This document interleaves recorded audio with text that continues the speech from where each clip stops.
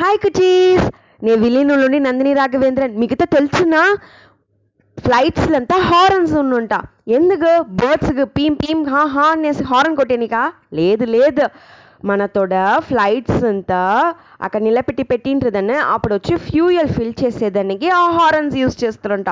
Horns కొట్టాక fuels fill చేయాలనేసి ఉడనే fuel బండి వచ్చి ఫ్లైట్లో ఫిల్ చేసేసి పడుచుండంట. అదే మరి ల్యాండింగ్ టైంలను ఈ ఫ్లైట్స్లో ఉండి హారన్ సౌండ్ చేస్తారు. నా సౌండ్ ఏదన్నా మనం ఎప్పుడు చూసా ట్రాఫిక్లదా మన సౌండ్స్ వినేము. వెనగొచ్చి మన కుట్టి పాప వాళ్ళదనే మనంతా వెరలు చెప్పుతుమ్ముదనే ఇంకా కుట్టి కుట్టి పాప వాళ్ళతో వెరలు చెప్పేది చూసిండేమి. అదింతా చూసిందో అమ్మ నేనంతా ఏం చెప్తారు, చుట్టి ఉండే వాళ్ళతో ఏం చెప్తారు, వెరలు చెప్పగా చెప్తారుదనే. మనని మట్టి లేదు, యానకుట్టిని కూడా మనం ఇంకమే చెప్పగా చెప్పవాలి. యాడ తెలిసిన యానకుట్టి కూడా దాంతో తుంబికని చప్పునుంట.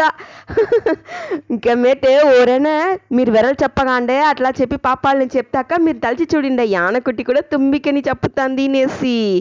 వెనక శీఘ్రంగా నిద్రపోతే లాజికల్ డ్రీమ్స్ వచ్చినుంట. లేట్గా పచ్చుంటి మింట నాన్ లాజికల్ డ్రీమ్స్గా వచ్చినుంట. శీఘ్రంగా పేపచ్చుకోండి. Okay cuties, bye.